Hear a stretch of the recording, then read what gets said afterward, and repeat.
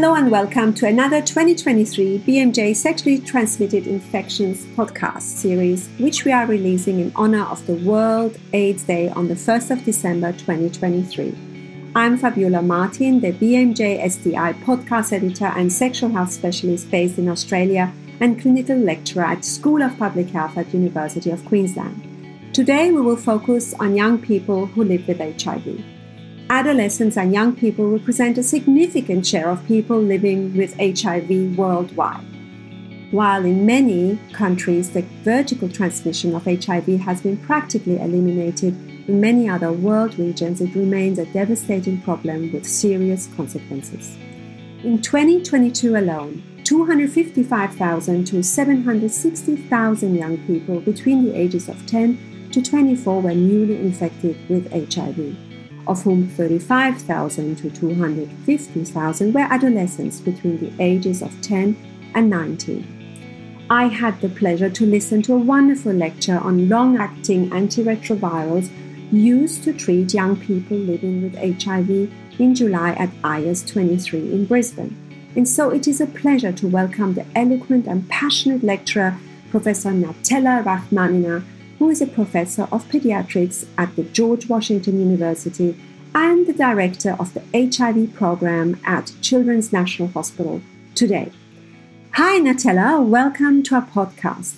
Could you please inform our listeners a little bit about your wonderful work? Hi Fabiola, and thank you for inviting me to join your podcast today.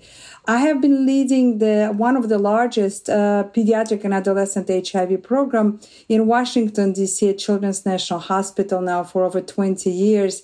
I also conduct a lot of research, and I work with a multidisciplinary team of different providers at Children's National Program that include nurses, physicians, psychologists, nutritional specialists, and case managers. Wow, fantastic. You seem to have assembled a fantastic team. Coming to our questions, could you inform us about the epidemiology of HIV infection in young people, children, and adolescents? Do we have good prevalence and incidence data? Well, I happen to work in Washington, D.C., which is not only the capital of the United States, but it's also one of the hot spots for HIV epidemic nationally. When I joined Children's Hospital in the beginning of this century in 2002, our prevalence of HIV was as high as over 8% of population living in D.C. living positively. We have come a long way along. It's now down to 1.7%. The adolescents comprise close to a quarter of all new cases. Nationally in U.S. in recent years, we have seen some good tendency with a positive decline in the new infections among young people. And now I see less than 10,000 cases each year, I believe down to a little bit over 6,000. So there is some positive progress there. However, I see a growing proportion of the youth who were born with HIV perinatally infected globally and some in the US, and that proportion in recent years has grown. So adolescent HIV is a very challenging mixture of those who were born with a disease or acquired it during breastfeeding period and now grow up to be adolescents and young adults, and those who have acquired infection during this beautiful time of their life and have to deal with this infection lifelong. Fantastic summary, and I can see that though the problem has reduced, there are still a lot of patients that you have to take care of. And so may I ask, what is your experience with treating HIV in young people in general? Well, young people are challenging because this is a time when there are a lot of changes occurring in their lives, and having the chronic health condition that's currently non-curable and something that you have to carry on, and until recently just take every day some different medicines, anywhere from one pill to several pills a day, depending on your disease and on your virus, is very challenging task. This is a time of life where people change physiologically, they change biologically, physically, they acquire different characteristics, they start having completely new life experiences. It is the age of onset of sexual activities and very important transitions in your life in education, becoming the person who can have a job, and yet in many instances still quite dependent on all the adult people older than them for the income, for the food and housing. So combining all these factors with the sense of use and sense of feeling invisible and not frequently feeling and understanding the long-term consequences of chronic disease like HIV together makes it quite challenging for them to stay engaged in care, to take the daily medications, to attend regular appointments, and to bring this big piece into their daily lives of remembering and living with HIV. And one important aspect also is a stigma and the need to build up new relationships in a completely new domain of your life. And the stigma of HIV, as we know, is not gone. So all of these factors make the care of young people living with HIV quite challenging. It doesn't mean it cannot be overcome, but it does represent a lot of challenges.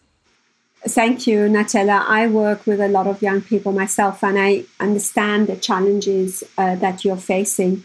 And so I'm sure, just like myself, you're really excited to work now with medication that allows the young person to, avoid having to take the medication daily or having to come to clinics frequently. So, for example, do you use long-acting HIV antiretrovirals a lot? And were there any difficulties in implementing injectables in your clinic?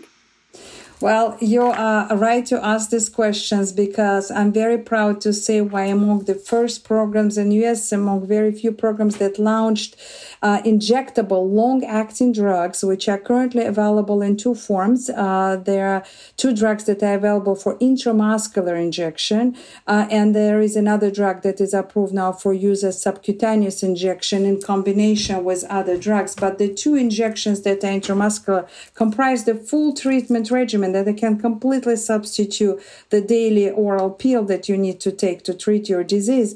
And this is something that we rolled out as among the first programs in the country, especially aiming at adolescents and young people.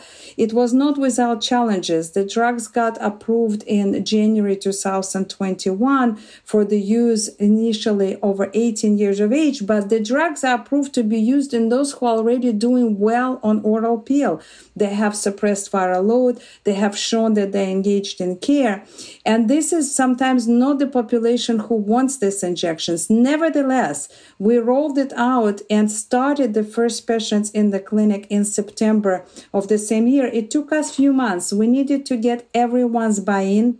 It's completely changed the way our clinic operated. Until then, all injections we ever did were just yearly flu shots. And this required a complete redesign of the flow of the clinic, but also required each team member to be on board and agree to do that and feel enthusiastic about that. And I will be open to say that there were, of course, some reservations about how to do it right. And we were learning as we were doing it. We started it in September. And then as the guidelines allowed to lower the age and weight limits for the drug, we expanded it to younger patients in March of 2022. So overall now, I'm very proud to say we have now 2 years of experience. One of our first patients just celebrated in clinic with the staff being 2 years on injectable formulations.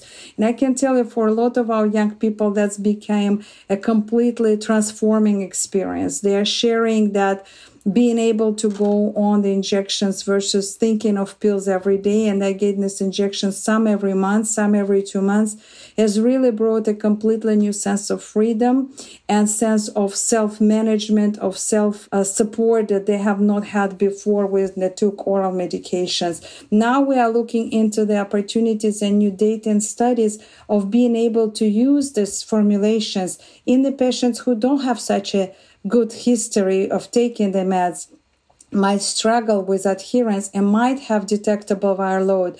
That's our next stage to explore. Fantastic. And in order to avoid any confusion, could you share with us the generic name of the medication you use? Sure, absolutely. So the full treatment regimen that can substitute completely oral regimen and can be administered as 2 intramuscular injections has a brand name Cabenuva, and it's comprised of 2 shots of 2 different medications, one called cabotegravir and another one called rilpivirine. So having 2 of these injections usually delivered in your buttocks, and you can have those injections given to you every month or every 2 months. There is another drug that I mentioned that's called lenacapavir. That is very interesting drug that's been developed in recent years. It can even be subcutaneously. That drug currently is only given in combination with oral medication, so that does not provide an opportunity for the full regimen just through injection, but there is a lot of potential of exploring combining different injectable formulations together, and we are looking into other different modalities such as implants and other options that can be available for young people globally to help them get away from that pressure and burden of thinking about disease every day and thinking about opening a pill bottle, even with 1 pill, but still thinking about opening the pill bottle every day for the remainder of their lives. Fantastic. Thank you so much. And just one final short message. Do you have anything you want to share with our listeners, Natella?